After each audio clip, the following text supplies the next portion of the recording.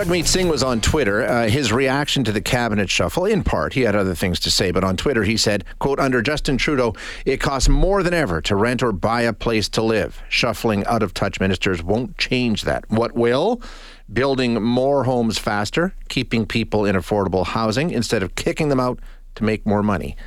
Canada's housing crisis has been the focus of the NDP lately, and they have a plan that they say will help tackle the problem. Like I say, everybody says we need to build more housing. Okay, fair enough, but will your plan handle the cost of housing, and will it handle building more housing, and are you actually working at cross purposes? We're going to speak now with Mike Moffat, who is Senior Director of Policy and Innovation at the Smart Prosperity Institute. Mike, thanks so much for joining us. I appreciate your time.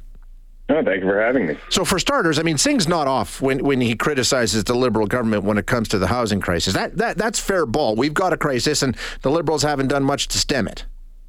Yeah, that's absolutely right. We are in a full-blown crisis on both the ownership side and the rental side. That rents in places like my hometown of London, Ontario, are up 20% year over year, and that's the case from BC to Halifax. That you have a lot of communities where with surging rents, prices continue to rise and interest rates continue to rise. So I think Singh's diagnosed it well in the sense that prices keep going up and up and up. It's getting harder for people to get new homes or stay in their homes. And he's right that the federal government really hasn't done much to get more homes built.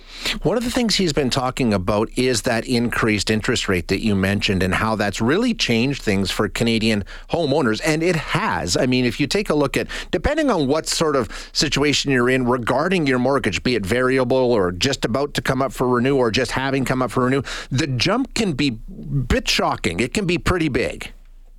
Yeah, absolutely. I'm living this right now. I got a 5-year fixed mortgage back in 2018, so I missed the whole low interest rate. But yeah, I got the bottom, but I didn't get the bottom, but now I'm getting the top. And absolutely, that is an issue for homeowners.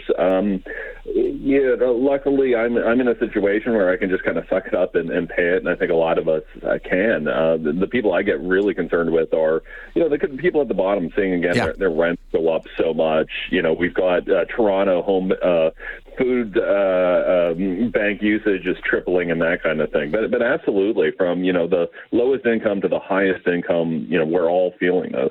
So you took a look at Singh's plan for solving this problem and helping Canadians out. What is his plan? What's he talking about doing? Yeah, so he was in Windsor, Ontario, and he gave the example that if you had bought a home there, an average price home 18 months ago for about $750,000, your mortgage on a variable rate mortgage, your mortgage payments could be up about $1,700. So he said he would give families like that extra cash. He didn't say how much or who would qualify. And I had a piece on Globe and Mail kind of questioning that we've only got so much money going around. So, people spending $750,000 on a home probably isn't the best use of taxpayer money. And further, it just creates this problem that we've had for about 2 decades, that whenever there's any issue in housing, we have governments just giving people more money to buy more housing. But that doesn't get more housing built. It just basically has the same number of dollars flowing to or more dollars flowing to the same number of houses. That just causes prices to go up. It doesn't really create any new affordability. Right, exactly. It could actually work, counter to what they're trying to do. And you mentioned it when you're talking about mortgages and that sort of thing. Okay, but like you mentioned, food bank usage, people at the low end having a hard time paying the rent. You're not talking about the same thing when you're talking about mortgage relief. Yeah, no, absolutely. Like there is a fundamental difference between, somebody working a minimum wage job and living in a 1-bedroom apartment and, seeing 60 to 70 to 80% of their income go to rent to, a person who, or, a middle or upper class family who bought a home in Ontario for $800,000 or $900,000, who's seeing their interest payments go up. Those are two very, very different things. I think the one is kind of worthy of our support. The other one, it's an unfortunate situation, but we're just going to have to let the market correct itself. Well, that's the thing, and then they all come back to the one issue, which is we need to build more houses, and that seems to be the one that is eluding them when it comes to a plan. They all agree that that's the answer, increase the supply, but there's not a lot of detailed plans that seem to be moving that needle at all. Yeah, I'm not seeing any. No. It's one thing to set a target, and we had the federal government set a target of doubling housing construction. But what are you actually doing to get there?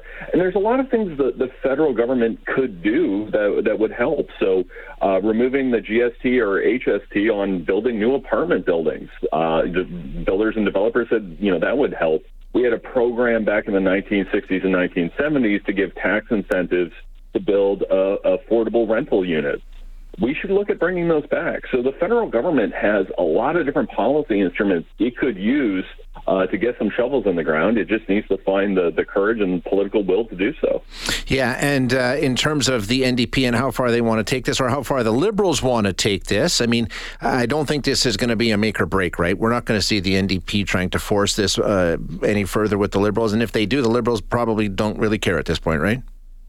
Well, I'm not seeing much daylight in the difference in policy or outlook between NDP or Liberal. Like, I'm not, they're not fighting publicly. The NDP aren't proposing things that would be offside of the Liberals. So, yeah, I really don't know what the issue is, but there just seems to be this fear of being bold on either side. But I think this is going to be an issue. I'm a university professor. I spent the last 16 years teaching 22-year-olds, and I got to tell you, they are upset. They believe that they'll never be able to afford a home, and for many of them, I think they're right.